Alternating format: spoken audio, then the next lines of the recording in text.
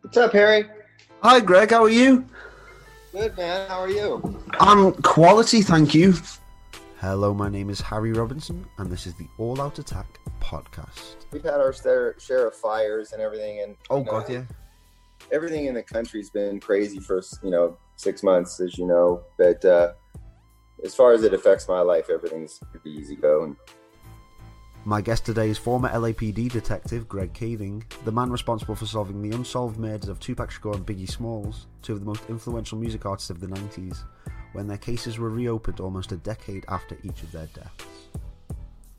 Tupac was killed in a drive-by shooting after a brawl following a Mike Tyson fight in Las Vegas in September 1996. Shakur was killed by Orlando Anderson, a member of the Southside Crips gang who was driven by his uncle, a gangster named Keefe D. Biggie Smalls was also killed in a drive-by shooting 6 months after Tupac's death outside the Peterson Automotive Museum in LA by a gang member named Wardell Poochie Faust. According to Greg, the murder was solicited by Tupac's friend and owner of Death Row Records, Suge Knight. You've had to do a lot of interviews on the topic. Yeah, I've done quite a few. Yeah, well, I'll try and make this one entertaining for you at least, or worthwhile getting on Zoom for. Almost a quarter of a century after the murders, and a decade after the cases were solved, Greg Kading still maintains that the blood of these monumental rap artists is stained on the hands of their record producers. I'm here to pick the brains of the man who provided closure for so many. I hope you enjoy.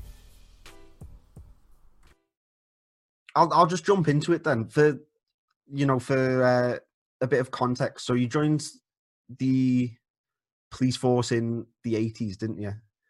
Yeah, the mid-80s. I started in late 85, 1986, thereabouts. Was it was a police force in Southern California before you moved to the LAPD? Is that right? Right. I worked for the Orange County Sheriff's Department for a few years before I went to LA. So, yeah. Mm-hmm. What drew you to the police force? I don't know. Looking back, I just was looking for a good job, something with some security, and I didn't really know what I wanted to do. I didn't grow up thinking that, hey, I'm going to be a cop someday. I never thought like that. But as I got older, when I was like 20 years old, I thought, man, I need to go find a good job. And I had a friend whose dad was a lieutenant on the sheriff's department, and I had, started to have discussions with him, and he was encouraging me to apply, so I did. And the rest is history. Yeah. So you're obviously going through the 90s. You're in the LAPD throughout the 90s, and you're essentially there whilst there are gangs in Compton and this East Coast, West Coast, heated rap feuds going on. Carry on. Yeah. The rap feud was really never an East Coast, West Coast rap feud. It was just one label from the East Coast and one label from the West Coast. So it wasn't, East versus West. It was just these two labels that happened to be from the two different coasts. Yeah, well, it was perpetrated by the media. It's a nice narrative, isn't it? What was the kind of feeling around the police force at that time? Because obviously you have songs by NWA, kind of advocating disdain towards the police. How was the feeling towards the kind of community and ethos of gangster rap around that time within the police force? Well, clearly anything that promotes, violence, anything that promotes hatred, whether you're a cop or not, is something that we should all be concerned about. And so, if you take the time to try to see things from the perspective of those individuals that were writing that song, perhaps you can be a little bit understanding from their impressions. But at the same time, you've got to recognize that, gangs were a plague and still are a plague in the communities that they affect. Gang activity is a criminal activity and it affects a lot of innocent people. So to promote the idea that maybe gangs shouldn't be targeted by cops it's ridiculous. So law enforcement has to meet its opposition in the streets, and that's what we do. We meet them in the streets, and if there's those forces are going to collide. If you're trying to enforce the law and keep communities safe, you're going to collide with that element that is breaking the law and plaguing the community with violence. Mm-hmm. It's going to collide. And so I would never advocate, regardless of how good the music is, for anything that is antisocial. That makes sense. Obviously, fast forward a bit to 96 and Tupac is made the prominent Californian figurehead, obviously not murdered in that jurisdiction. What was the kind of feel, or was there any prominent feel at all within the police when such a big figurehead like that is killed in a gang-related activity? No, not at all. I mean, you got to keep law enforcement isn't necessarily affected by some rap music star, any kind of music celebrity that is killed in a different jurisdiction. So with the LAPD, Tupac's murder had nothing to do with things happening in Los Angeles that we knew about, on the surface. And so you don't really pay much attention to it. It's just unfortunate that somebody got killed. He happened to be a rapper, and it is what it is. It's not like, the department went into mourning over it. Fast forward to 2006, and there's a lawsuit on the city of Los Angeles. Is that right? Regarding the Biggie Smalls murder. Biggie got killed in 1997, in Los Angeles. And then the lawsuit happens, which encourages this task force to be implemented that you're involved in. But 9 years later, 9 years after Biggie's murder. Talk me through how this task force was banded then, and the kind of feel around the police force that, the LAPD was essentially... Oh, can you still hear me, Greg? Sorry about that. Yeah, sorry, that thing came up. Talk me through the kind of feel around the LAPD at that time, because obviously, with a lawsuit like that, the LAPD is getting painted with quite a grim brush in the media, and I imagine. Yeah, so, there had been theories posed about potentially an LAPD officer named David Mack being involved in Biggie's murder. So that was investigated several times by several different departments, including the FBI. But ultimately, they continued to pursue this lawsuit. They being Valletta Wallace, Biggie's mom, and then his estranged wife, Faith, his widow. So they were pursuing this theory, and it kind of went in and out of the court system. And then eventually they just said, hey, it's a cold case. Let's get some new investigators to look into it. And then I was recruited as one of those investigators. And then I realized the best thing for us to do was to federalize the case, to bring in the U.S. Attorney's Office and the FBI and everybody else in order to get a super comprehensive approach to this.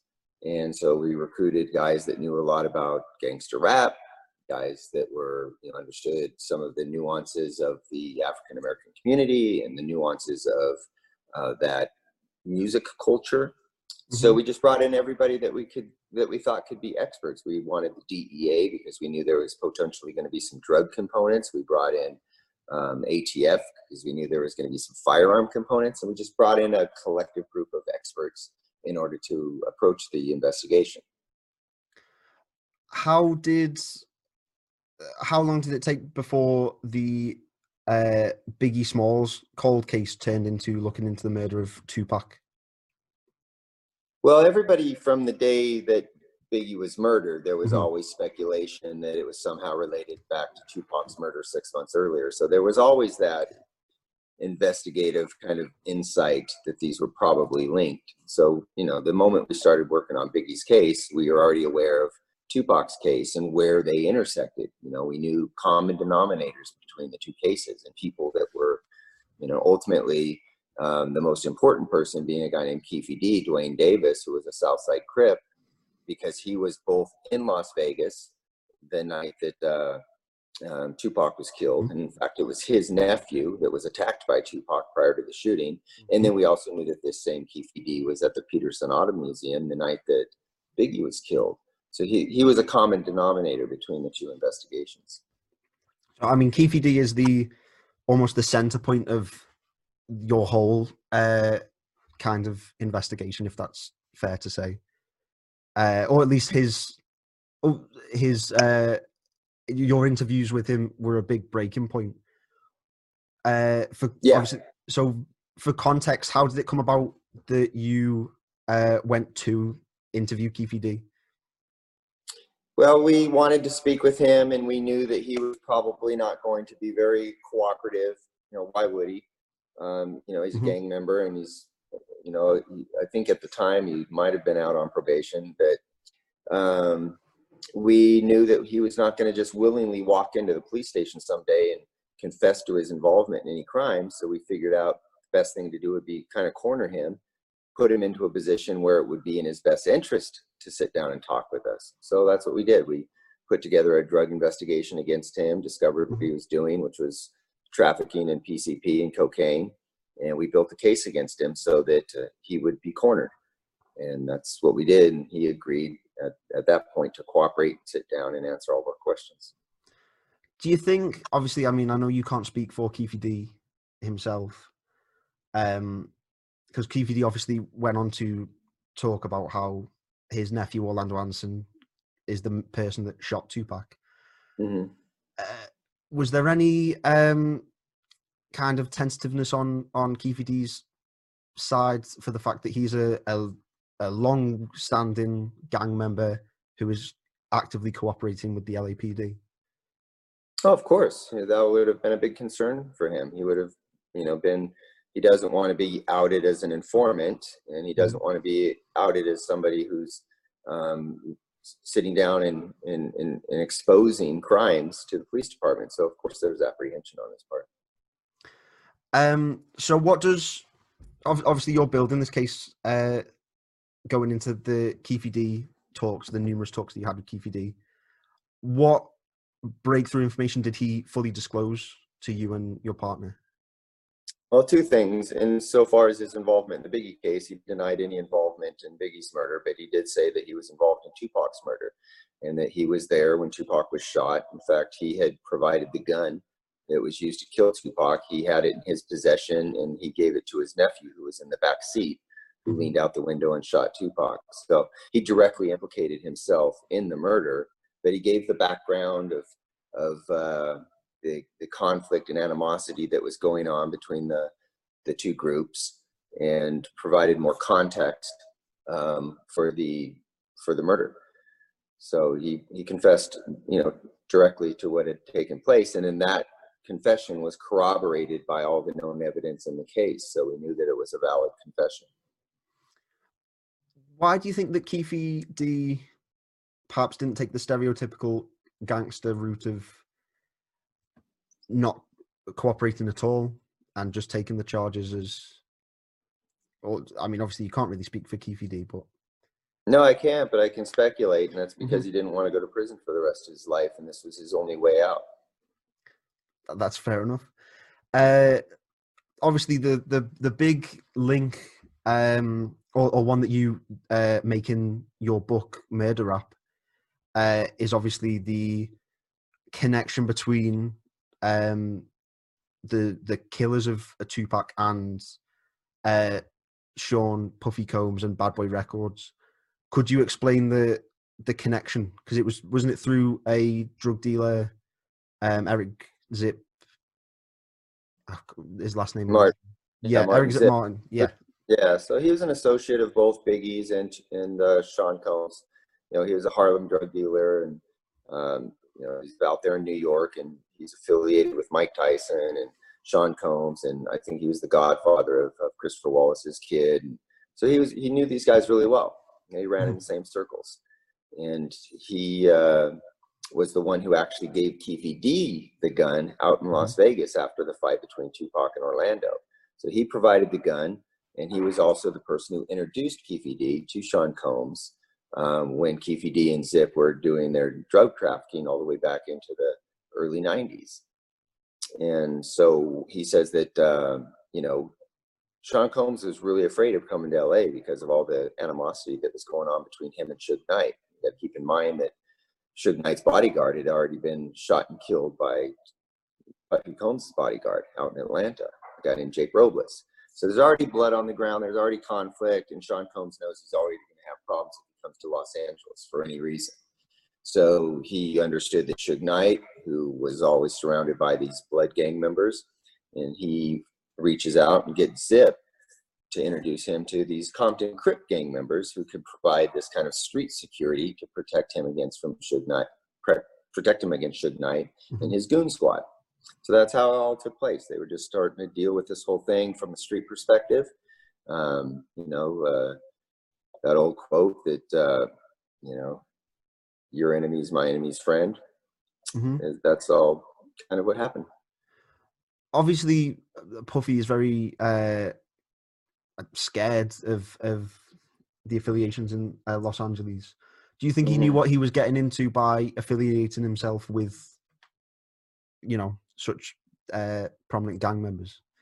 No, I don't. I don't think he understood how quickly these guys would take violence into their own hands under these circumstances. I don't think he fully appreciated what was likely to result as a result of the conversations he had with Keffe D. I think it's probably his biggest regret in life was to have ever met Keffe D and then had conversations about the killing of Tupac and Suge with Keffe D. It's probably his biggest regret. But saying that, I also realized he was desperately in fear of his own life, and for good reason. He was targeted. And so he took matters into his own hands to try to protect himself. Unfortunately, it resulted in Tupac's murder. In that regard, do you sympathize with him in any way?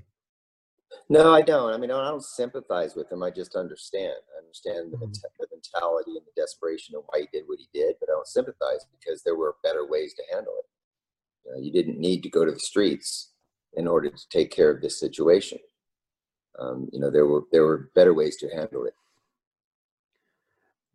Do you, tracking back a bit, still relating to the Tupac case, obviously. Oh no, sorry. Relating to the LAPD, you mentioned before about David Mack and the alleged corruption charges and corruption allegations in the LAPD. How did that affect the police force as a whole, in terms of that there were numerous police officers that were being accused of high-level corruption? Well, it always, it sheds an unfavorable light on the whole department when one bad cop makes all cops look bad. Because it's the bad apple syndrome. And so, although you can have a vast majority of hardworking, honest cops, it's just the story of one bad cop that shines an unfavorable light on everybody. It's that way in all professions, but particularly it affects law enforcement. So when allegations about David Mack being involved in the murder, of course, that looked bad, even though it turned out not to be true. But David Mack was a crook. David Mack was a bank robber, and that he was convicted of. And that in and of itself did tremendous damage to the reputation of the LAPD. And every time a cop goes bad or one is exposed for corruption, it makes us all look bad. And nobody hates a bad cop more than a good cop. Oh, I can imagine. So fast forward 6 months after Tupac's death to the case that you were initially assigned to. For clarification, did you solve Tupac's case before making any strides into Biggie's case, or was it kind of in tandem? No, they were closely, in close proximity time-wise, but we got to the resolution on Tupac's murder first because we had met Keffe D and interviewed him, and then he exposed the truth about that murder. And then shortly thereafter, we find a female associate of Suge Knight's who basically does the same thing. She sits down with us and explains her role in Biggie's murder, which was in direct retaliation for Tupac's murder. And so, in a short period of time, we solved both crimes, for all practical intent and purpose. However, this is, over 10 years after the fact. We don't get to these resolutions till 2009, and those guys died in 96 and 97. So, years and years and years and years have gone by. But once we finally resolve the case based on these confessions. Both the shooters are dead. There's not a whole lot you can do, practically speaking, as far as prosecuting anybody. So the cases just kind of settle in as these unfortunate unsolved cases from an official perspective. When you're taking a cold case like that, is the idea of getting justice for the victims or the victims' families at the forefront of it, or is it just a job, a high profile job? No, I mean, you want closure in the case. I mean, that's what you're being paid to do. That's what your job description is to go out and solve the crime. So that's what motivates you. But obviously the personal sympathetic components of the case, trying to solve it for their surviving family members and particularly for the moms, that drives you. That's a motivating factor. But above and beyond that, or aside from that, you're doing it because it's your job. You're getting paid to do these things, and so you got to go out and put in your best effort. Do you feel it's that both cases are a closed book in the terms of that no justice was really, obviously by no fault of the police force, or no justice was really handed out because both shooters died, years before the case was reopened? Mm-hmm. Well, I think that Valletta Wallace's attorney put it best. When he said these are not unsolved cases, they're just unprosecuted cases, mm-hmm. And that's how I feel about it. They're solved for, as far as I'm concerned, but they're not prosecutable from any practical standpoint. However, then you have to ask yourself the question: what is justice? Is it only somebody that is prosecuted and sent to prison for their crimes? Or is there other forms of justice? Now, keep in mind that both the guys that killed Tupac and Biggie were murdered on the streets in the same manner that they exacted murder on Tupac and Biggie. They're shot and killed in the streets. And so is an eye for an eye justice? Those are questions I guess you have to ask yourself philosophically. Is for someone to be murdered in the streets, is that justice when they have murdered somebody in cold blood themselves? I mean, I think that's a great metaphor for the whole situation in terms of how gangs and gang warfare has just corrupted certain communities, especially in America.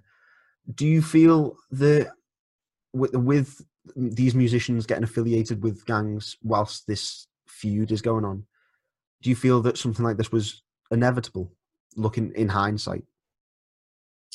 No, not inevitable. I mean, these were avoidable situations. Had one person taken the responsible role and brought peace to this conflict, then both these guys would have still been alive. But instead, they fueled the fire of the conflict, and that's what led to the demise of both rappers. But had it just been one person who had been able to be in a position to say, "Listen, we need to squash this. I don't know what I've done to offend you. I apologize. And let's make things right," instead of saying, "Fuck you, let's do this," which essentially is what happened. And that's why both of them are dead. It wasn't inevitable. It was avoidable. That makes complete sense. Going back to the chronology of it, because we haven't really covered Biggie's case too much. So the woman who came forward was a partner of, or a former partner of Suge Knight's, wasn't she? Girlfriend, yeah. Baby mama. Called Teresa Swan, or that's an alias of hers. Yeah, an alias, yeah. Why did she come forward? She came forward the same reason that Keefe D came forward. We put her into a corner that she couldn't wiggle herself out of. So it was in her best interest. It was in her family's best interest to sit down and answer our questions. She didn't want to go back to jail, and going back to jail potentially meant her kids going into foster care. And when we presented her with that ultimatum, she decided that she would tell us what she knew. And she did. She explained the chain of events that led to Biggie's murder. Was there much investigating going on after that had happened? Because it kind of explained a lot of loose ends. Yeah, I mean, we continued to investigate. with every answer, sometimes new questions are raised. And so we wanted to make sure we corroborated both of them and figured out whether or not these were valid confessions, which we did. And then continued to try to pursue whatever possibility of a prosecution we could. But then it got shut down. Once the lawsuit against the LAPD was dropped, the LAPD made the determination that they weren't going to put any more time and resources into a case that they didn't think could be practically prosecuted. Do you wish you were able to follow up the case more? Oh, absolutely. I think there was still work to be done, and we could have made some inroads, but it is what it is, Obviously, Suge is the person that called the hit essentially on Biggie with a man called Poochie. Mm-hmm. What do you think of Suge as a person? Because he has quite a domineering demeanor in the rap game, well, in the music business and in the crime business, and obviously he's in prison at the moment. What are your thoughts on Suge Knight? Well, I don't know him personally, so I can't speak about what he's like as a father. I can't speak about what he's like as a son or what he's like as a husband. I can't speak on those things personally. I can only speak on them professionally based on the behavior that he's exhibited throughout most of his adult, life, which is antisocial, and a lot of people dead as a result of a lot of manipulation that he caused and all the conflict. And so I can only judge him in that way. I judge him from the damage that he's done. And so from that, I don't see that the guy's a good person. He certainly hasn't come out and expressed any remorse for his sins or expressed any remorse for his crimes. He's never apologized to Voletta Wallace for having her son killed. So, you form your own judgment about what type of person that is. Do you see, obviously these are two huge moguls in the music business, both of which have connections to two of the high profile murders. Most high profile murders in the music business. Is that a worrying testament for kind of the absolute power that this kind of business brings, or? Well, I think that history speaks for itself. It's not just these two guys. They're the most iconic because they're the most popular and renowned. But you just look at the history of violence that has taken place within the kind of gangster rap environment. There's a lot of rappers who have been killed, and a lot of people have gone to prison, as a result of the violence that has taken place in that particular subset of music genre, or that subset of urban culture. So, the history is there for you to see yourself. Just type in dead rappers. It's not going to come up the way if you type in dead country music stars or dead opera singers, or, it doesn't, they don't compare. Mm-hmm. There's this disproportionate number of guys who have been murdered in that group. Well, I mean, even if you look in modern times, you have rappers like Nipsey Hussle and XXX Tentacion, who've both been killed in drive-bys in the last couple of years. Do you think there'll ever be a cultural change or a cultural shift in that genre of music in relation to gangs and violence? Well, hopefully. I mean, we shouldn't be embracing it. Personally, I just don't think you should do anything that celebrates misogyny or drug dealing or violence. I don't think we should celebrate anything that enforces those type of values or lack of values. So I don't know. Well, as a culture, we've got a lot of problems, across the board. So I don't know if it'll change or not. I can only tell you that, it's not just murders. It's not just violence. It's other type of behavior. I mean, look at all the drug dealing of people that are involved in that subgroup of music. So, Do you think there's a problem with the glorification of it in the lyrics of the music itself as well? Yeah, there is. There's a whole problem. It promotes a lifestyle that's antisocial, and that's never in anybody's best interest. I think it's very poignant. If you going back to the actual case, so obviously you're investigating the Biggie case 9 years after the fact, the Tupac case almost a decade after the fact. And I mean, Orlando Anderson was only interviewed once, I think, very briefly by police the first time round. Why do you think there wasn't, or why do you think the police weren't successful, or certainly as successful as you were in cracking down on these cases? I think the passage of time helped us, that a lot of time had gone by, and um, a lot had changed in individual people's lives over that period of time. But back when the homicide investigations were fresh, they couldn't make inroads because the people that knew things weren't willing to talk about it. The cops clearly weren't there, so they have to rely on witnesses. And if witnesses aren't willing to sit down and tell you the truth and be willing to testify, it makes it very difficult to move forward with your case. There maybe could have been better. It maybe could have been a little bit more creative in the approaches, but that's just me being a Monday morning quarterback. There's a lot of unsolved crimes. In fact, in Los Angeles, I think the majority of murders go unsolved, and especially gang-related murders, because you just don't get cooperative witnesses. Do you think that stems from the lack of cooperation just because they have to talk to the police? I mean, Suge Knight himself refused to cooperate with Tupac's killing. So do you feel it's because of this kind of representation of the police in these kind of subcultures? Yeah, because that kind of subculture wants to take matters into their own hands. They don't want to trust law enforcement to go out and thoroughly investigate. They don't want law enforcement involved because most of these guys are involved in criminal activity themselves. And so aligning themselves with law enforcement will both expose what they're doing and making them more vulnerable. And they don't also want to be identified as an informant or a snitch because of the price that comes with that on the streets that they live in.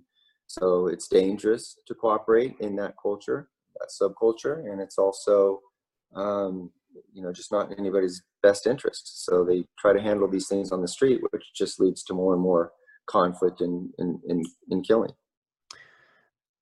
Do you think, obviously not the actions, but do you feel like the lack of cooperation can be maybe seen as justifiable or understandable by these people because of the kind of values they're taught and regarding the police forces in these areas?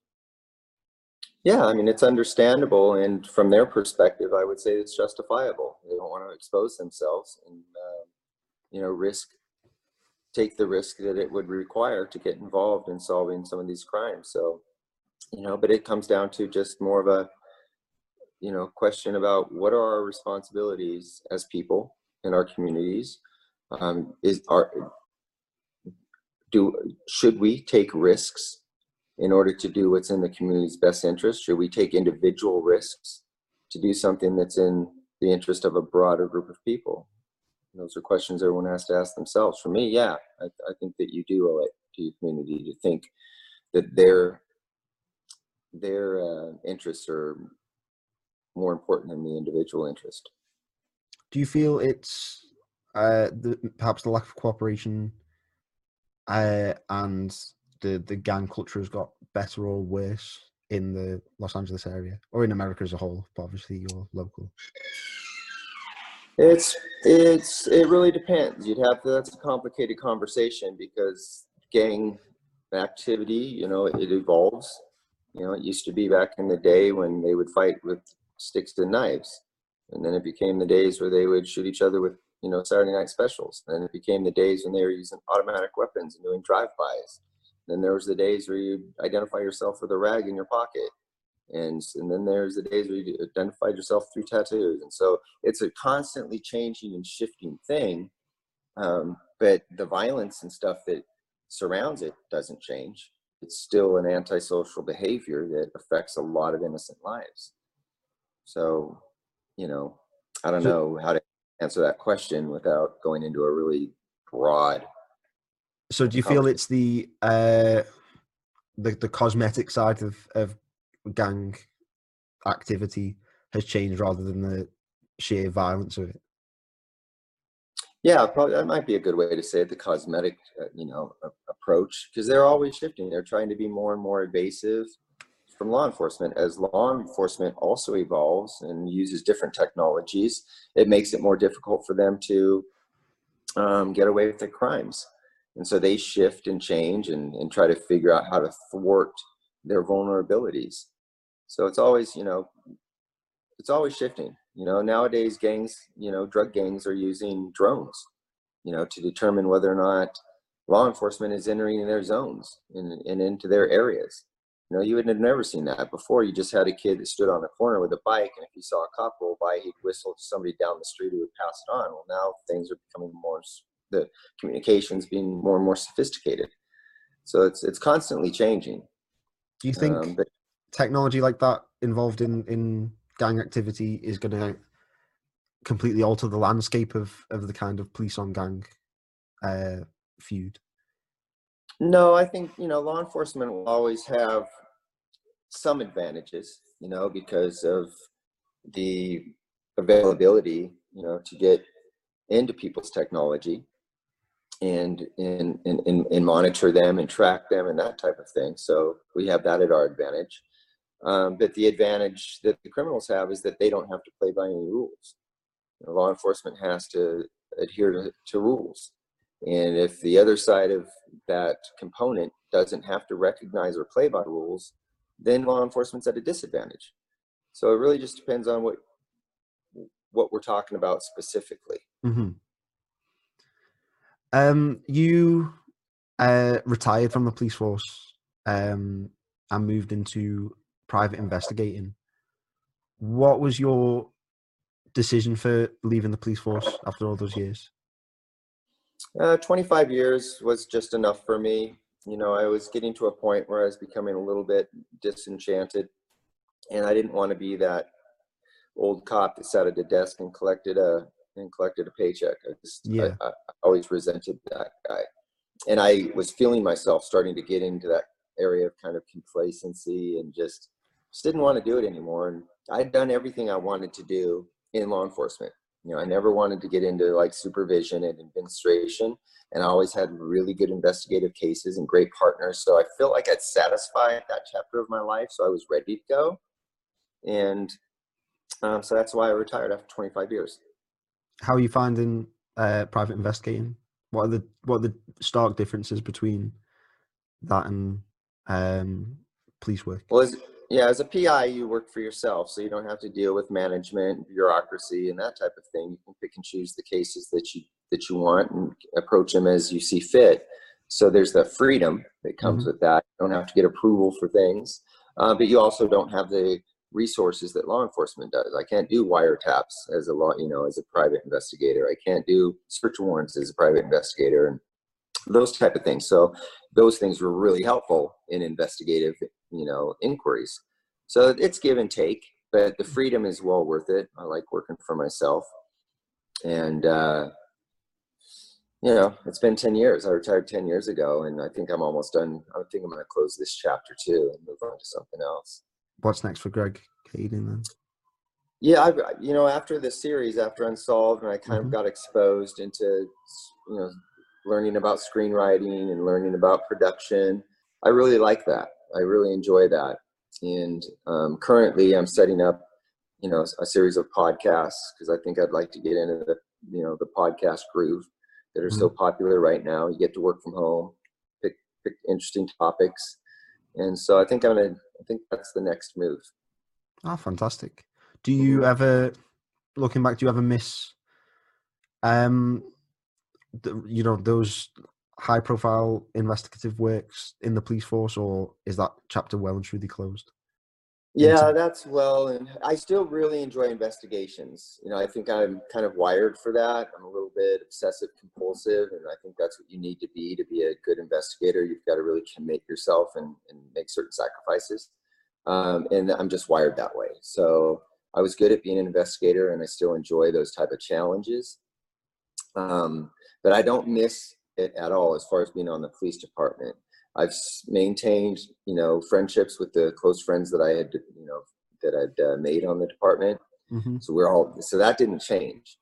And But the environment of policing, yeah, I forgot about that the day I walked out the door, and have never looked back with any regret. When obviously you mentioned before about the fact that you would have loved to revisit, or you would have loved to carry on investigating the Biggie Smalls case and tie up some loose ends. Is there any part of you at all that still wants that, or have you kind of put that to bed? I think I've put that to bed. I mean, what I would like to see happen, it's not likely going to happen, but what would be great to see happen is for Suge Knight to ultimately, just, be willing to figure out how he can take responsibility for what he did. Whatever that means, whether it's, I think he owes Valletta Wallace that much, but of course that's just not going to be Suge Knight's nature, is to put himself into more trouble than he's already in. But, I'm just talking from a, wishful thinking. Mm-hmm. I would love to see him take responsibility for what he did. And, but that's it. Prosecution wise, I don't think that there's a practical prosecution on Puffy Combs, and there probably shouldn't be. I mean, keep in mind, we're taking, the testimony, even though we believe it to be honest testimony, of Keefe D. But you've got to also understand the environment that Puffy Combs' involvement has to be understood for what it was. And that was a man who was extremely fearful of his life and made a bad decision to associate himself with some people that turned out to be killers. Mm-hmm. How did you feel when you were told that they were pulling the plug on tying up any loose ends with the cases and not putting any more resources into the cases? Maybe pulling the plug is a bit of a crass. Yeah.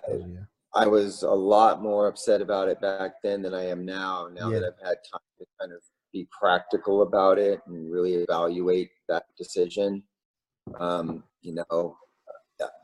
not emotionally upset about it. I kind of get it. I wish it would have been different, but I can see things through the eyes of the department more now than I could back at the time when I was told that they were shutting it down, because I had invested so much time and energy. Well, all of us did. Our whole task force was, committed to this thing.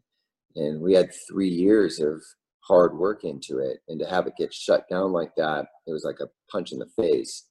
But once the emotional component of that subsided, then I realized, okay, it is what it is. I kind of get it. Unfortunately, it's just one of those situations where we're not going to get the resolution that the public would like to see. Do you feel like you have done enough work to not overthink it in terms of, absolutely. I mean, I've done, I don't know, there's nobody in just trying to be honest as possible. I mean, nobody in the entire world knows those cases better than I do. And, I'm open-minded, but facts are what they are. Empirical evidence is what it is. And the conclusions that we drew were based on facts and evidence. So I'm super satisfied with the conclusions we've drawn, but I understand why the public is never going to be fully satisfied, because nobody's getting prosecuted. Obviously, you say that you're the expert on this topic. You know it more than anyone else. What kind of, obviously, the media perpetrated a lot of quite baffling theories about who killed who and the instigations and stuff like that. What were the strangest kind of theories that you've felt floating about, or that had no substance? Well, ones that have no substance. I mean, when Biggie's case was on America's Most Wanted, and people were calling in saying that they had committed the murder, and then we go and find out that actually they were they were calling from a mental health facility where they were incarcerated at the time of the murder. And so just weird stuff like that. People call in, and one person had called in and said, hey, Oprah did it. Somebody else, years later said, no, it was Will Smith, because Jada, was having a relationship with Tupac. And so all just ridiculous stuff where people just throw speculation in there for whatever reason. The Tupac alive theory is just ludicrous, but a lot of people want to believe that's true. So, you heard all types of things, but the practical ones, the plausible ones, were thoroughly investigated. What did you think about the Suge Knight theory then? Because that was essentially a theory that was believed by a lot of people. I mean, even people close to Death Row said that was what led animosity between Snoop Dogg and Suge Knight, and was kind of the reason that Snoop started to leave the label. Yeah, well, when these things take place, you can draw conclusions, but then with time and more information, you can change your opinions about things. But that's all these were. They're just people's opinions. Whether it's Snoop Dogg or anybody else, Frank Alexander, these people can have opinions, but that's all they are, because they can't back those opinions up with any kind of demonstrable evidence to support it to the point where it becomes factual. And so you have to accept the fact that people see things certain ways and have certain beliefs, but unless they're reinforced with evidence and facts, then that's all they are, just beliefs and opinions that don't really hold any value insofar as finding the truth. And so, those type of speculations, whether it's a bodyguard or whether it's a fellow rapper, they're just opinions. Mm-hmm. I think that's perfect. Now I'll finish up because I don't want to keep you too long, and I'm very grateful that you've taken the time, out of your day to speak to me about this. Sure. But what I want to finish up on, obviously you've had a kind of semi-dialogue with Sean Combs in terms of that he outright denied your allegations against him, which you would expect. Mm-hmm. If you were in a room with Sean Combs and it was just you and him and you sat down in front of him, what would you say to him? Yeah, if I were sitting down with Sean Combs, the first thing I would say is listen, first of all, I think I understand where you're at, in this situation. And I can understand it from your position, why you were so desperate. But ultimately, I would probably ask him, why don't you figure out a way to make this right with the public? I mean, Tupac Shakur was the most celebrated rap artist in the history of man. And his fans deserve everything that we can give them about what happened to him, so in his family, of course, even more so. Figure out a way to clean up your own skeletons. Let people have what they deserve, and what they deserve is the truth. So figure out how a way to get the truth out there, but understand that that's a delicate thing to do because you're implicating yourself in a murder. So, or at least a solicitation for murder. So I would just probably let him know that I understand, but that doesn't make it right. What do you think he would say? He would probably say, what are you doing here and where's my lawyer? Greg, thank you so much for coming to speak to me. And, I hope that the whole of California doesn't burn down, and I hope everything goes well thanks. For you. But, all the best, and thank you so much. You're welcome. Right.